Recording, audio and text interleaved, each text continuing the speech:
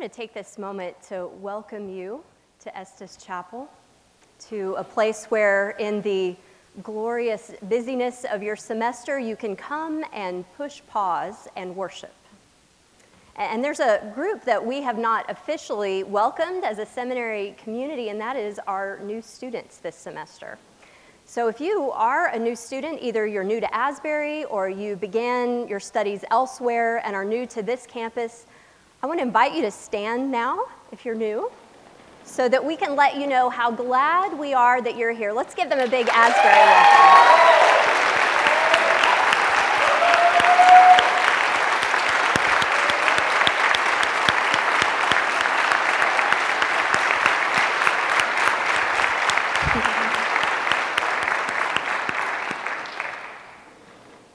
I hope you feel welcomed now. Asbury is a wonderful place to be new. I hope you've discovered that. It is full of heart and hospitality. And I should know because I have been new here twice now. My family and I arrived mid-June as I began work here as Dean of the Chapel. And my husband Jim is in chapel here today, and I want to give you a chance to meet him. So if you'll wave, Jim is right here.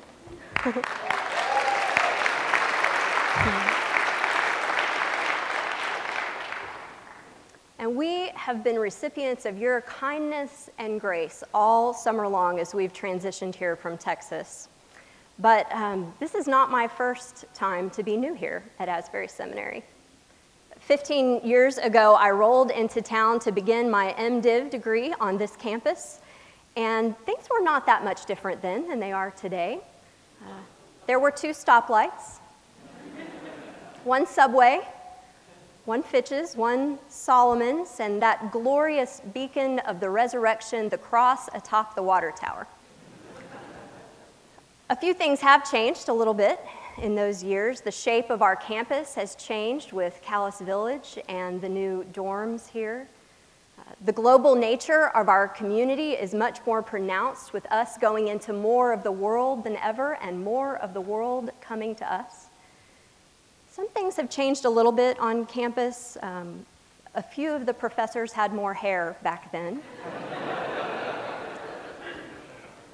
But the nature of this place, the glorious, spirit-filled, sanctified nature of this place remains much unchanged. When I arrived here as a student, I had been feeling called to go to seminary for several years. I'd even known that Asbury was my choice of places to study for a couple of years, but I had been waiting for it to be the right timing to come. And many of you know that feeling of waiting on the Lord and the anticipation of beginning your work here. So I was eager. I had high anticipation and high expectations about what seminary life might be like. And I will never forget my first chapel in this room. I could show you the seat where I was sitting. It's about midway back on that side. That's a good seat you're in right there. The music started and we stood to sing, and I had never heard singing like that in church before. People sang at the tops of their voices. People around me were raising their hands and closing their eyes. People were lifting their faces to God. This was a moment that I had been looking forward to for a long, long time. And I felt nothing. It seems my body had moved to Kentucky, but my feelings had not yet followed, and so my heart was just not in it that first day in worship. I even raised my hands a little to see if that would help, but that actually made me feel like a fraud. Like everyone else belonged here but me. I heard a word echoing in my head, and it was not a nice word. It was a word of accusation.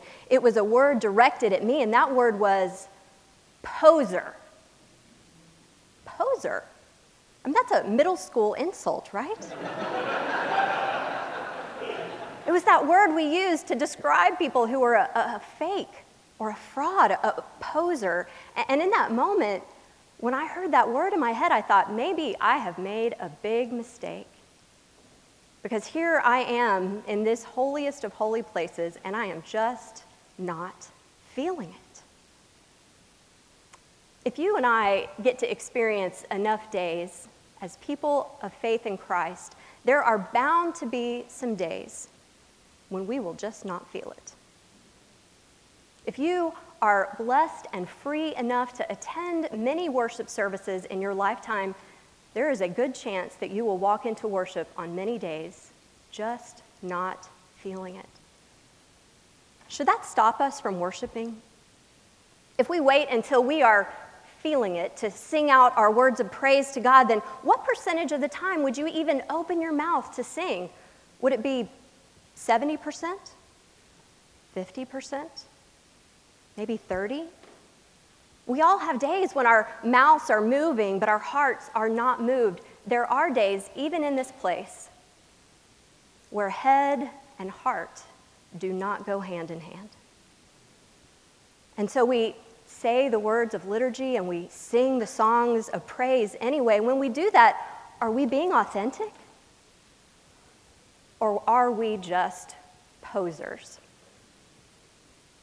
Authenticity is one of the great and favorite buzzwords of this culture right now. I don't know if you've noticed that. If you shop around in the Christian living section of the bookstore, if you follow the Christian blogosphere at all, you will hear a lot about authenticity, about authentic relationships, authentic worship, authentic community, authentic preaching.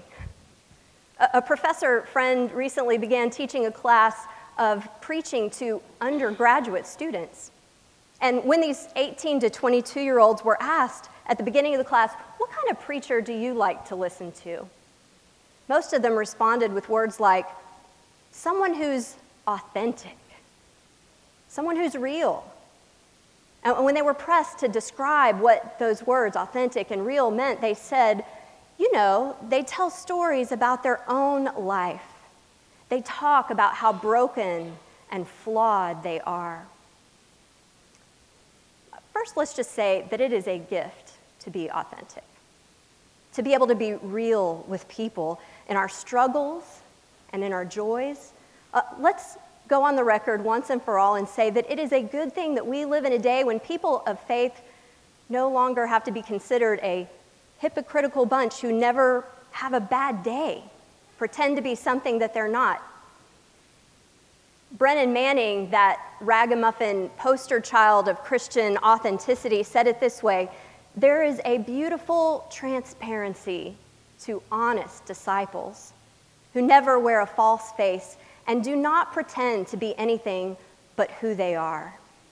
And so, thank God for a day when we encourage one another not to pretend to have already arrived, since our greatest need for Christ is found in our greatest moments of surrender to Him. Thank God for authenticity. I pray that we will be a community that will be real with each other. But then let me ask you this.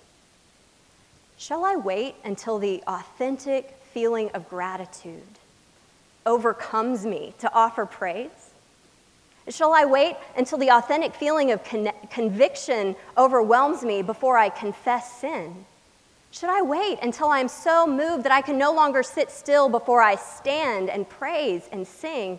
Should I wait until the authentic desire for those things comes before I worship God?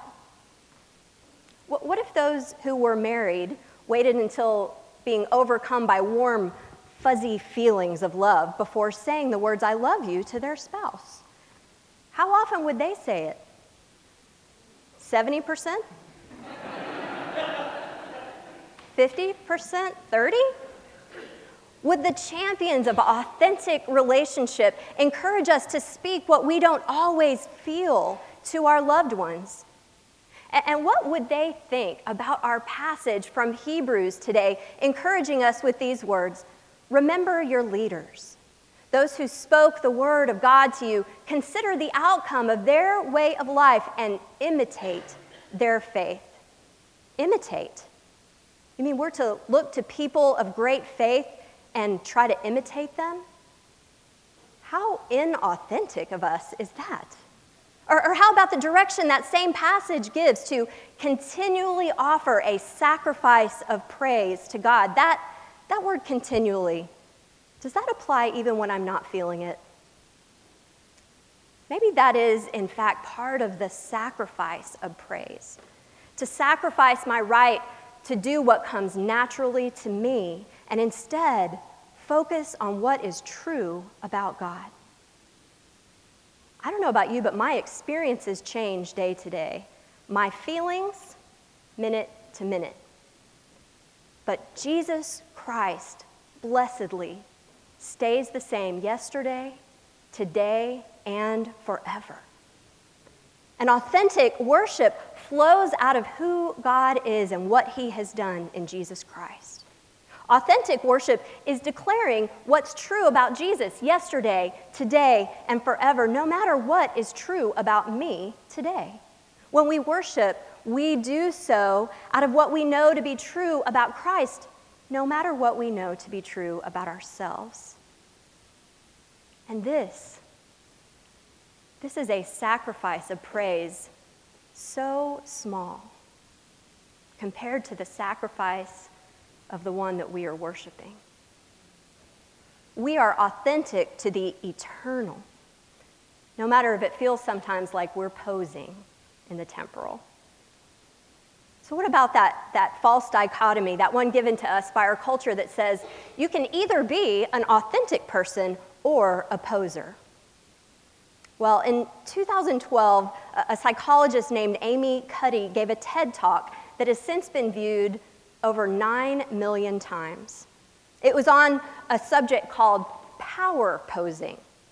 Power posing. The tagline was this: fake it till you become it.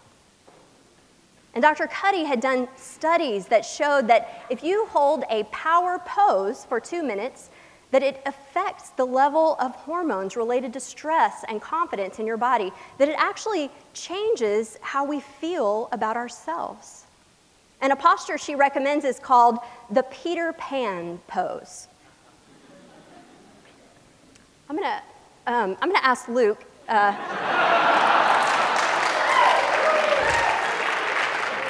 to stand and demonstrate feet shoulder width apart, hands on hips, chest out, and chin unnaturally raised, a little high. You can. And I'm going to ask you, a little higher with the chin, I'm going to ask you to hold that pose for just a minute. Stay right there. This study recommends striking a power pose for 2 minutes, especially before entering a place you want to feel especially confident, a job interview, a first date. And whether or not we feel confident, Dr. Cuddy suggests, if we take on these poses of confidence and power, our body chemistry begins to change. Even now, according to this study, Luke's level of hormones related to stress are dropping.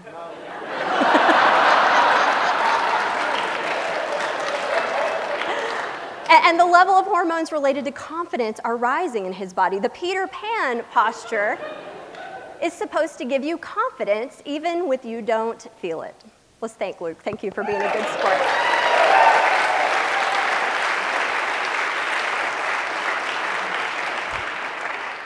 I'm assuming that he is feeling supremely confident and self-assured in the fact that he will never, ever volunteer to participate in chapel again. Now, we have always known that our body language changes how other people see us, right? But did we realize that our body language can change us and how we see ourselves? I'm not saying that I think that people who did this study, that the 9 million people who searched and found and watched it online were seeking a godly version of confidence in the Lord. But I do think there's something to be learned there as those who respond to God's call to bring the sacrifice of praise and worship, as those who put our obedience in a posture before our emotions. I would invite us, instead of naming what we do in worship as a pose, to think instead about the word posture.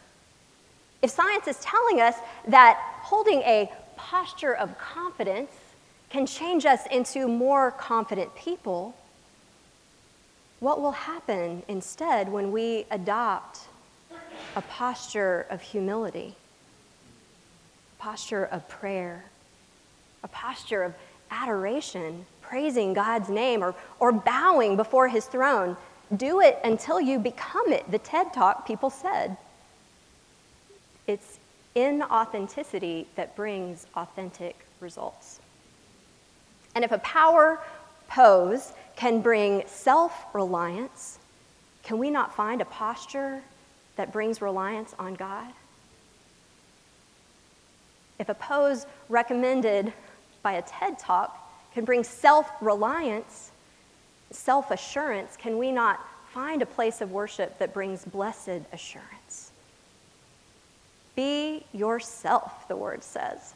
Keep it real. We want authentic preaching, they're saying.